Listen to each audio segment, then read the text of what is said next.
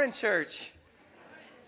Good to see you all. My name is Justin. If I haven't met you yet, I'm one of the elders, pastors here at Peninsula Grace, and excited to jump into Daniel, chapters 7 and 8 this morning. We're talking about fantastic beasts and where to find them, if you get the reference. So we are fascinated as a people with the end of the world. End times. Almost every year, one of the highest grossing genres is post-apocalyptic movies or TV shows.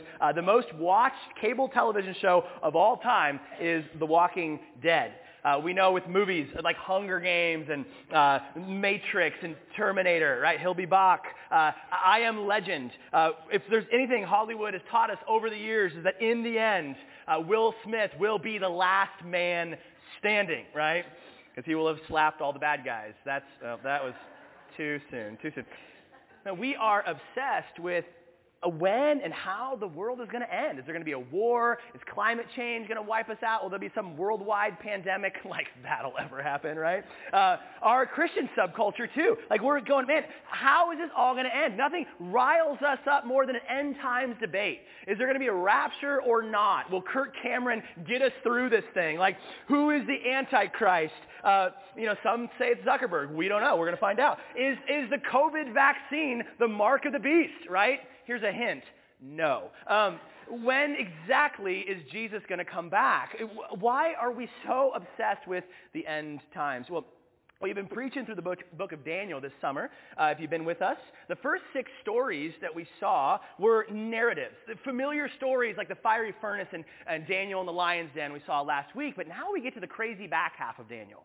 The last 6 chapters where we see a lot of these visions and prophecies, what scholars call apocalyptic writing. Now, how many of you have been like, I cannot wait to dive in to the back half of Daniel and get into all these visions and prophecies? Is that you?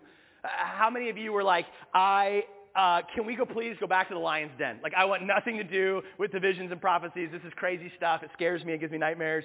I believe, if we have ears to hear this morning, what God is trying to tell us in Daniel 7 through 12, man, I think it can give us this deep, needed hope unlike anything else in Scripture. This morning, we're going to start by looking at simply how to read this type of writing that we call apocalyptic. We're going to look mostly at Daniel 7 this morning. We're going to touch on chapter 8, but there's a lot of redundancies in the chapters, so we're really going to hang out in chapter 7 this morning. How many of you, when you're reading the book of Revelation or these passages in Daniel, you're just like totally confident, you know what it all means, you've got it all figured out? How many of you just have it all unlocked? Okay, good. We're in a good place here this morning. It's a confusing genre of Scripture. It really is. And we remember the Bible is one book of 66 books, and each of those books have a different writing style or genre, we would call it. To understand any kind of writing, whether it's the Bible or just in general, we got to understand the form and the function of that genre. What type of writing is it, and what's the purpose of that type of writing? So we know in the Bible we have narrative or stories like much of Genesis and Matthew. We have letters, epistles, some call them. We're going to go this fall into the book of Ephesians. It's a letter, so it would be something like 1 Peter. Then we also have poetry all over Scripture, like the Psalms. Well, this morning, we're going to dive into what we call apocalyptic writing. This is the back half of Daniel. These are the majority of Revelation and Ezekiel. Jesus dips his toe into this genre in Matthew 24 as he talks about things to come. And so what does this genre mean? What does it have for us? Well, the word apocalypse does not just mean end of the world. A lot of times we hear this and we just think it's kind of, again, just Will Smith and his dog hanging out. Everything else is in flames and destroyed. The word apocalypse actually is just a word that means to uncover or to reveal. This is where we get our word revelation, right? To reveal. And this is an idea of seeing the true nature of something as it is. We can think of apocalyptic writing in the Bible like this. It's God showing us reality from his perspective. which of course the way God sees it is reality, right? That is the way that it really is. So imagine like when you go to the doctor, I'm coming with my perspective, right? My symptoms, how I feel, but the doctor is there to uncover, to reveal his perspective, things that I couldn't see from my own. So we have the x-ray, we have his doctor brain revealing things that my non-doctor brain couldn't figure out. He's showing me an uncovering, a revealing from his perspective as to how things really are in my life. And that's kind of like apocalyptic writing. God here, like what a grace that God has shown us what we need to know. God in his word gives us a heavenly perspective on our earthly reality. And so what in particular is it that God's trying to teach us in apocalyptic writing? Well, Ian Duguid, a commentator on the book of Daniel that I've really leaned on heavily, he's really enjoyed his commentary. He said it this way: biblical apocalyptic is a revelation of the ending of this present age, the age that we're living in, which is an age characterized by conflict. There's a gross understatement. And its replacement by the final age of peace, an age to come. It shows us ahead of time the end of the kingdoms of this world and their replacement by the kingdom of our God and his Christ. That's the Messiah, Jesus. This revelation is unfolded in complex and mysterious imagery. Yeah, no kidding. And has the purpose of comforting and exhorting. That's a word that means to encourage, to lift up. Exhorting who? The faithful, those who believe in God's perspective. Now, notice here what he's talking about. This is not, when we talk about apocalyptic, we are not talking about a when-which to give us control. I think a lot of times we become obsessed with when exactly Jesus is coming back, what did Jesus say? Even the Son of Man doesn't know the time, right? That's up to the Father.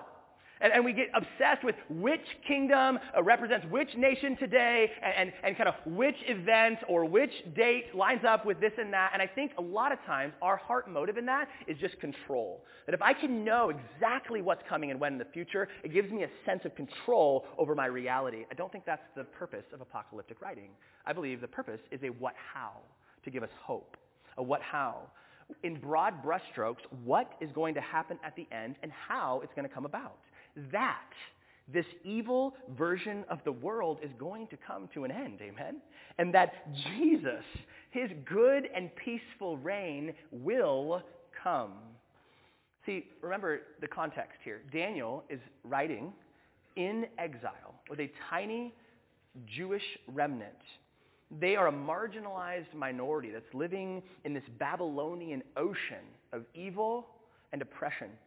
And he and his people, they needed to know that their God, that Yahweh was still on the throne. That they needed to know that ultimately he would triumph over the evil that was all around them. That they needed to know that their God would free them from their oppression and bring them home. And yes, there would be more suffering for Daniel and his people, but that ultimately being faithful to God was the only way forward. And don't we need that today? Man, as we look around our world, it can sure seem like evil is winning, doesn't it? And at times, when we see the reality, Jesus and his followers, we are always going to be, in human history, the kind of the marginalized minority in this version of the world. And I would say today, the United States of America, we're not persecuted, right? Like we get pushback, like we get made fun of, we get more and more ridiculed. I wouldn't say we're a persecuted country yet, but we see the trajectory. We see where things are going. And maybe today we don't feel the full brunt of what Daniel was feeling in exile, but we see the way that this is heading. And we, like Daniel, man, we need the hope that our God is still and will always be on the throne. And one day, fully and finally, he will overcome all evil with good. So how do we read apocalyptic well? I would say we need to major on the majors.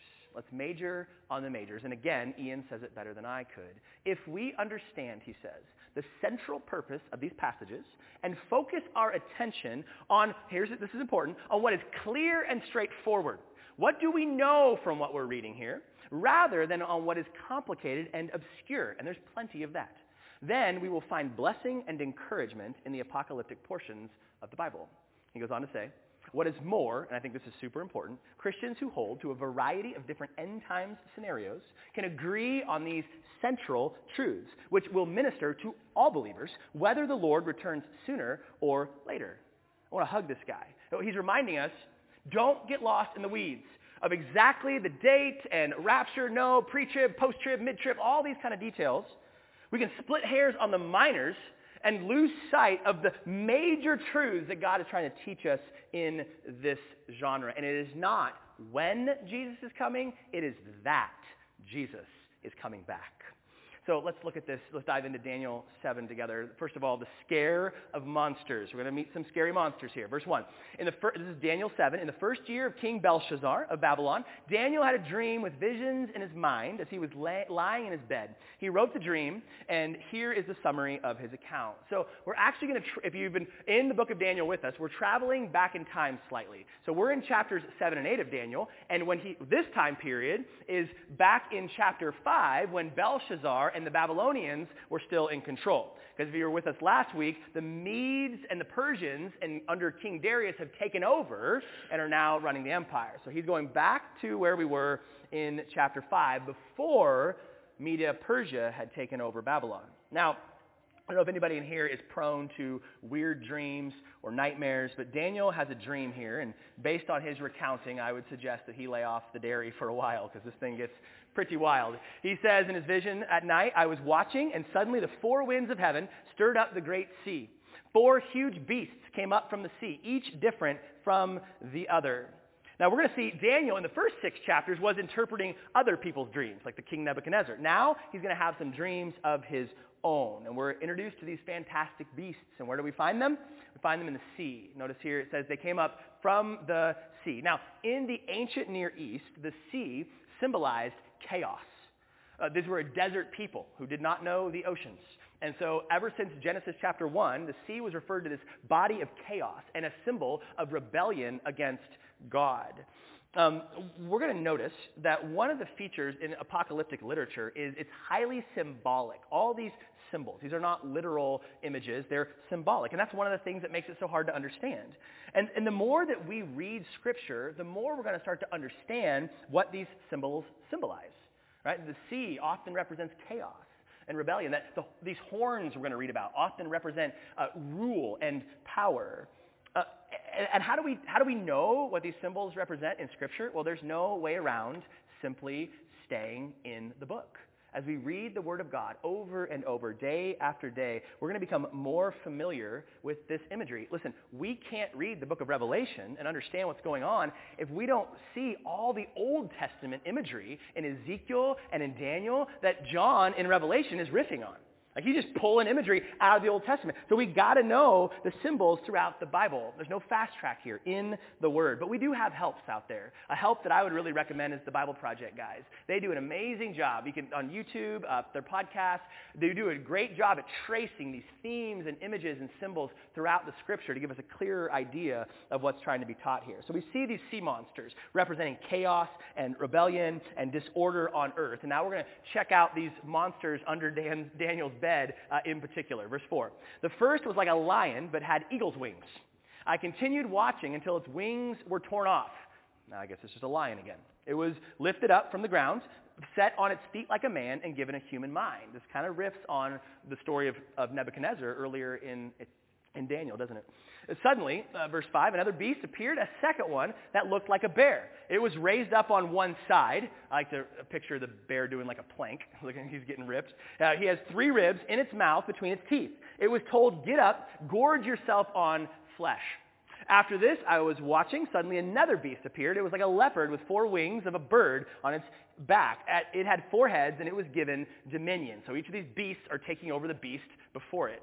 After this, while I was watching in the night vision, suddenly a 4th beast appeared, frightening and dreadful, and incredibly strong, with large iron teeth. It devoured and crushed, and it trampled with its feet whatever was left. It was different from all the beasts before it, and it had 10 horns. While I was considering the horns, suddenly another horn, a little one, came up among them, and 3 of the first horns were uprooted before it. It's just horn chaos, right? And suddenly Suddenly in this horn, there were eyes like the eyes of a human and a mouth that was speaking arrogant. I'm such an awesome horn. So what are each of these crazy monsters representing here? And man, I hope this is not literal. So the meaning of the monsters, we jump down to verse 15, and we're going to see Daniel have what he's seeing start to be interpreted to him. As for me, my spirit, Daniel, was deeply distressed within me, and the visions in my mind terrified me. That would be a scary thing to see. I approached one of those who were standing by and asked me to clarify all this, probably one of the angels that was there. So he let me know the interpretation of these things. These huge beasts, he says, 4 in number, are 4 kings who will rise from the earth. So remember, these visions are not codes for us to crack. That ultimately, God is going to reveal to Daniel what he needs to know. And he's going to reveal to us what we need to know as well. So again, we want to see what is being taught here, what is being revealed. If you remember, so these 4 beasts that we're seeing here, if you have been reading with us in the book of Daniel, this sounds a lot like what Nebuchadnezzar's dream was back in Daniel chapter 2, where we saw a 4-part statue, and Daniel was revealed that these were kingdoms that would come one after the other. And each of these represented worldly kingdoms that would exalt themselves as apart from God and try to run the show. Now, again here, it's tempting to try to identify which 4 kingdoms are which. And there are scholarly guesses out there, people who are way smarter and have read the Bible a lot longer than I have. And we have good reason to believe that these could line up in the more present interpretations of the Greeks and Medo-Persians, the Roman Empire, and that maybe one of the horns is Antiochus Epiphanes. Like, we can play that game. But it's not made clear here. Now, in chapter 8, you'll read that it is shown that the mutant goat and mutant ram that have these battles, the interpretation is given, that the ram is Medo-Persia and that the goat is Greece. So there we're shown. Here we're not. And so this suggests that to understand this passage, we do not have to understand exactly which kingdom is which. In fact, I think that sometimes trying to play that guessing game can distract us from the main point of the text. Now, what we notice here, at the beginning, did you notice it said the 4 winds of heaven were stirred up from the great sea, and there were 4 kingdoms. That oftentimes in the biblical pattern, these 4 winds are representing the covering of the whole world, the 4 corners of the earth, right? Flat earthers get excited for a moment there. The 4 compass points, right, are the simple point here is that this chaos, this rebellion from the kingdoms of man is coming from every direction on the earth. And so what's being communicated here is that life in this evil, sin-filled age will always be this way in this age. And notice, too, that these animals, these beasts that are being presented here are predatory in nature. That these are beasts that devour. They devour the nation before them. They're taking. And it says that this little horn speaks arrogantly. This is speaking of the kingdoms of this world that are marked by violence and arrogance and lust, that are taking. And we see this perpetuated through human history, right? Whether it's been Nebuchadnezzar to Nero to Stalin or Hitler to Putin, I mean, over and over again, we see these predatory beasts. In fact, the world superpowers of today continue to mark themselves by these symbols. We have the Russian bear. We have the Chinese dragon, right? We even have, we have the American eagle. Now, this is how sports teams are too, right? They want to win. They want to crush the opponent. So our sports teams are lions and tigers and bears. Oh my, right? We're not the Soldotna doves, right? Let's just jump ball and kind of hug for a while, right? The Kenai koala bears. That's just not going to happen, right? That's not the point. But here's an important thing to think about. These beasts that we're talking about here, they do not represent the bad nations and kingdoms as opposed to the good nations and kingdoms. The reason that these kingdoms are beastly is why? Because they're comprised of sinners. And which earthly kingdoms are comprised of sinners? All of them, right? Like, the point here is not to change bad nations into good nations. Now, yes, there are kings and rulers that have been wiser than others. There are systems of government that are probably better than other systems of government. But ultimately, all kingdoms of this world are corrupt and in themselves hopeless and selfish and opposing to God, because that's the heart of every single sinful person from all corners of the earth.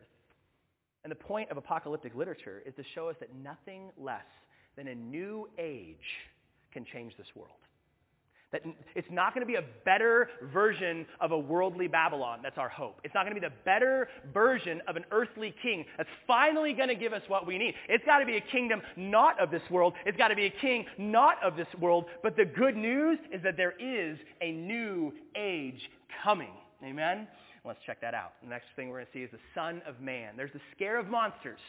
But then there's the Son of Man who's coming. First of all, we get a vision of the heavenly court. Verse 9. As I kept watching, his dream continues.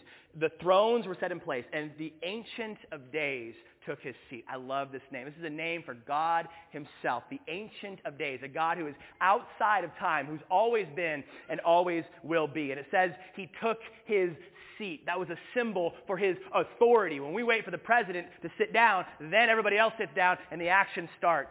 God is setting things in motion. Verse 9 continues. His clothing was white like snow. His clothing was white like snow. This is a picture of uncompromising, radiant purity from the Ancient of Days. It says the hair of his head was like the whitest wool. This is the wisdom that comes with age, right? I'm getting a little bit of wisdom in my beard these days. And his throne was flaming fire. Its wheels were blazing fire, a symbol of all-consuming power. These are the original Hot Wheels we have here. And these wheels are on fire, wheels that turn and travel. This is a God whose power is everywhere and all powerful. And what do we see here? We see an eternal judge king, this Ancient of Days, who rules with wisdom. This king has the ability to sort out what is right and wrong, and he has the purity to always choose the right thing, and he has the power to enforce those judgments. This is the King of Kings. In verse 10. A river of fire was flowing, coming out from his presence.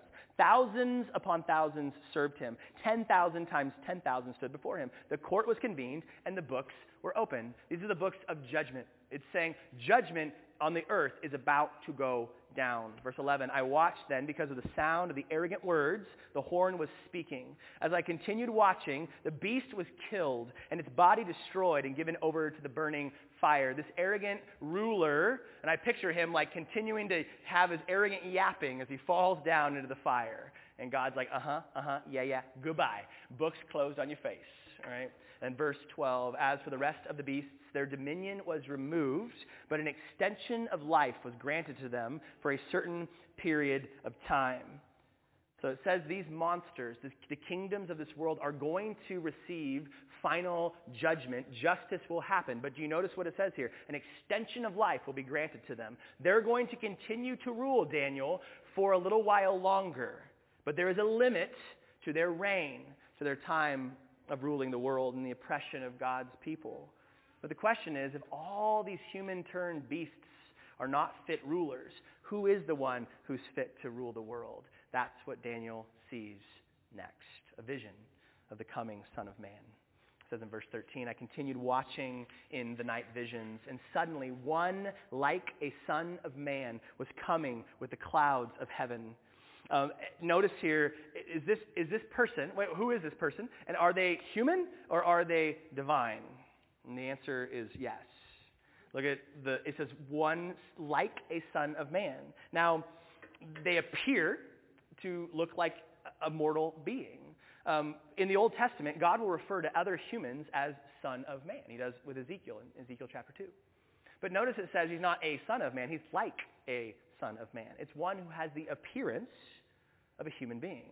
But then he also says that this one, like a Son of Man, is coming with the clouds of heaven. And that is a symbol of divine authority. Throughout the Bible, only God is riding on these cloud chariots. And God does not give humans authority the way that he's about to give this one authority. Notice he's going to call ultimate allegiance to the Son of Man and worship. It says, and he approached, so the Son of Man approaches the Ancient of Days and was escorted before him. And look at what the Ancient of Days, God himself, bestows on this one who's like a Son of Man. He was given dominion and glory. There's only one who gets the glory, right? and a kingdom, so that those of every people, nation, and language should serve him. His dominion is an everlasting dominion that will not pass away, and his kingdom is one that will not be destroyed. From cover to cover, we see that only God will reign over the whole world forever and ever. Only God will receive all glory, and this one who has the appearance of a man will receive this kind of glory and dominion forever. And we know who this is pointing to, right? Now, how many of you how many of you, your favorite description of Jesus is Son of Man? Like, you're always just like, dear Son of Man, right?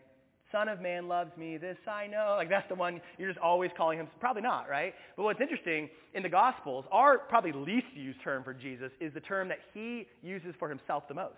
Son of Man is the way that Jesus identifies himself more than any other title. And there's that famous scene right before his death where he's standing before the high priest. And they ask him, are you the Messiah? Are you the one that's promised? They know the prophecies. And Jesus answers them, yes, I am. And look at this. In Mark 14, he says, I am, said Jesus, and you will see. And here he quotes directly from our passage in Daniel 7 this morning. You will see the Son of Man seated at the right hand of power and coming with the clouds of heaven. And they yell, blasphemy, because they get it. These Pharisees, these high priests, they know the prophecies, and they know he is claiming to be the God-man that will receive the kingdom power forever and ever.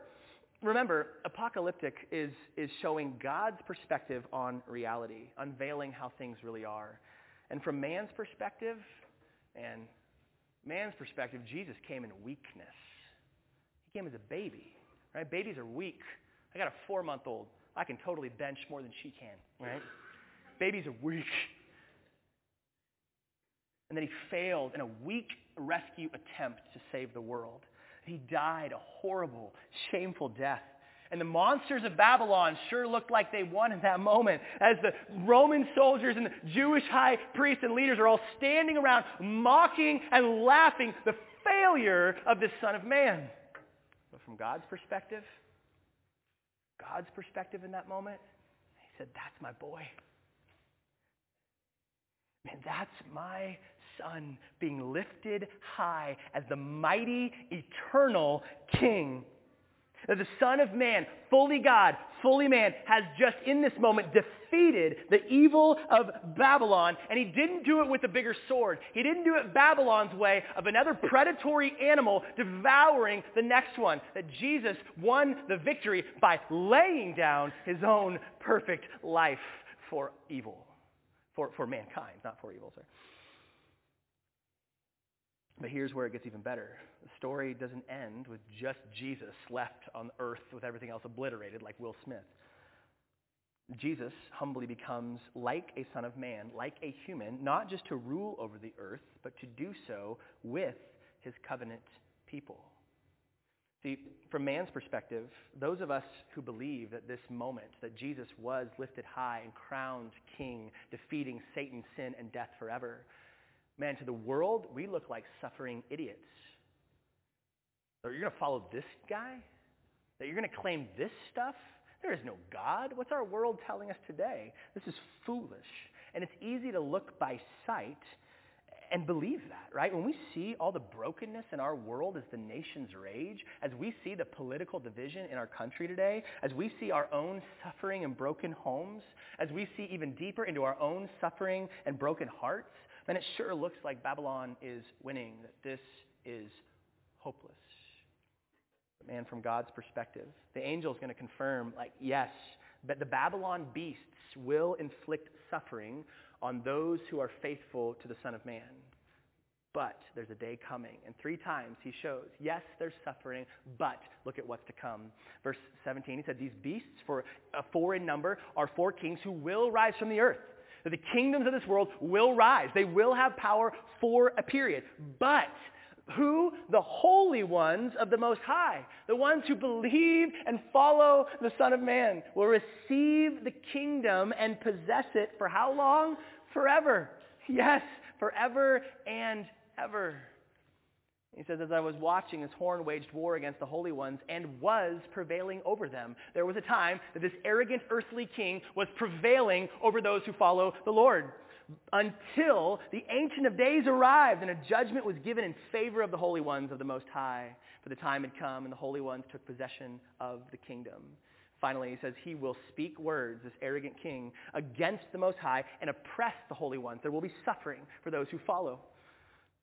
He will intend to change religious festivals and laws, and the holy ones will be handed over to him for a time and a half a time, for a period of time. But the court will convene, and his dominion will be taken away to be completely destroyed forever. The kingdom, dominion, and greatness of the kingdoms under all of heaven will be given to the people, the holy ones of the Most High. His kingdom will be an everlasting kingdom, and all rulers will serve and obey him. He says, yes, you follow God. If you're faithful to Yahweh here in this world right now, there will be suffering. Sorrow will last for the night, but joy comes in the morning. At the end of this, we, the holy ones in Christ, will serve and rule with him forever and ever. Now, at the end of both of these chapters, look at Daniel's reaction. This is Daniel's reaction right here. At the end of chapter 7, it says, this is the end of the account. As for me, Daniel, my thoughts terrified me greatly, and my face turned pale. Brother's going to faint, right? But I kept the matter to myself. At the end of chapter 8, same thing. I, Daniel, was overcome and lay sick for days. I was greatly disturbed by the vision, and I couldn't understand it. Daniel is left terrified and literally sick. Why, though? Didn't he just see how it's all going to play out? Didn't Daniel just see the good guys win in the end? Shouldn't he be throwing a party? Why is he laying down terrified, pale, and sick? Remember, Daniel's got to live through all this chaos, right? Like Babylon's about to be wiped out by the Medo-Persians. And where's Daniel? In Babylon, right? Like imagine seeing a vision of our own town getting ravaged by some foreign invader, knowing that you're going to be here when that happens. He saw the terrifying things to come. And yes, he knew what was on the other side, but he knew what we'd have to get through to get there. And I remember Jesus in the garden when the Son of Man was praying? I mean, he knew how it was going to end. His Father told him. He knew of the resurrection. He knew the joy that was going to be his afterward. But there he is, prostrate, sweating blood, saying, Father, if there is another way, let it be so. Why? Because he knows the suffering, the humiliation. He's about to be separated from his Father. But Jesus takes the terrifying step of faith toward Golgotha, trusting his Father's view of reality, his apocalyptic over the earthly one. And man, guys, it's good for us to come to the Lord and be honest about our fears and our doubts. God, this doesn't make sense. Your way sure doesn't look like the way that wins. And we have to learn what is it to take terrifying steps forward by faith, not by sight, pressing into God's version of reality. And here's where we land the plane this morning. My question for us to consider is, will we trust God's perspective on reality, or will we see the world through man's perspective? So first of all, how do we see the modern day Babylonian empires? The reality is, man, we cannot put our hope in Babylon. Our hope is not that we can make America great again. Now listen, we're called, Jeremiah 29, to seek the peace and prosperity of the city. We want to see our nation flourish, but it is never, our hope will never be in crafting the idealized version, our idealized version of America or any nation. They're all worldly kingdoms ultimately. But we also can't fear Babylon, whether it's where America's going or the nations around us. I hear people talk about how scary it is to think about raising kids in this world today. And that's understandable, right? These are scary steps of faith. But the reality is, we know how the story ends. Where do we find the fantastic beasts? We find them at the bottom of the sea of chaos, defeated forever. And what might today look like a roaring lion coming at us will one day look like a kitty, just like this moment in Aladdin. Looks scary? Not scary, right? In the end, we know what God will do to the beasts of this world. Let's get that off the screen. Secondly, how do we see our own hearts? We got to remember that we're not called to see good people and bad people, good nations and bad nations. It's been said the line of good and evil runs through the human heart. Each of us is a sinner. And the heart examination I need to do is on my own. The Babylonian beast that I need to be concerned with primarily is myself, my own sinful, lustful, arrogant, rebellious heart. And we ask ourselves this morning, man, am I excusing my sin? Am I seeing it the way the world tells me to see it? It's not that bad. Everybody does it. It's all good. Am I justifying my sin? Am I making excuses? Am I making it seem not as bad as it is? Or do I see even the small sin in my life the way God sees it? And that lines me up toward a trajectory of sin and destruction. Do I see the sin in my own heart as the beastly image that God sees it with? Or do I see it the way the world sees it? And I'm seeing homes and hearts ripped apart when we fail to see our own sinful hearts the way God sees them. Finally, how do we see our neighbor? We're not called to see our fellow man as the enemy. The beast is not the Democrat, nor the Republican. The beast is not the transgender. It's not the pro-choicer. It's not the one who's mistreating me. Our battle, the Bible is clear, is not against flesh and blood. The monster is indwelling sin under the rule of Satan. We're called to punch sin in the mouth, not our next door neighbor. That we're not called to beat people up on social media. We are to see people as captives of sin that need to be freed. Our job is to go into the world and announce that we have all rebelled against the Ancient of Days and have become beasts. When we see from Nebuchadnezzar, when we try to raise ourselves up, we become beasts like those in the field. But our call is also to bring the good news of true hope into Babylon, that the Son of Man is coming on the clouds. And he will rescue every son and daughter who has taken the scary steps of faith forward, wading through the suffering to rule and reign with Jesus forever. And that's a hope that can motivate us to stay faithful in the present. Amen? Let's pray together. Father God, we thank you that you, in your grace, have given us a glimpse of reality in your word. In fact, you've actually shown us everything that we need to know about today and tomorrow. And God, we all have a lot of unanswered questions in our own lives, in our nation, in our future. But Lord, you tell us what we need to know, not what we want to know.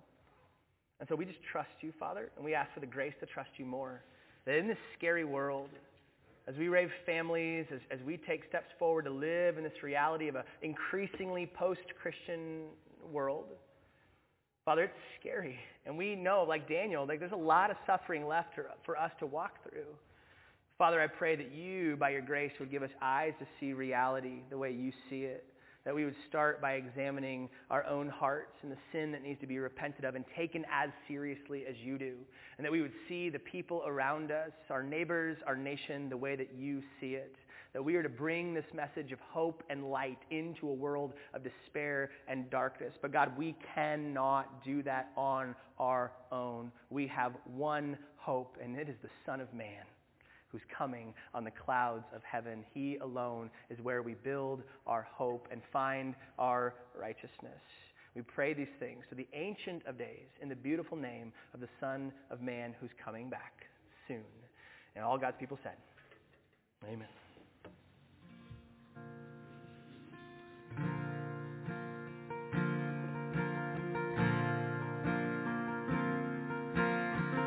My hope is built on nothing less than Jesus' blood and righteousness. I dare not trust the sweetest faith, but wholly trust in Jesus' name. Sing that out. My hope is built on nothing less than Jesus' blood and righteousness. I dare not trust the sweetest faith,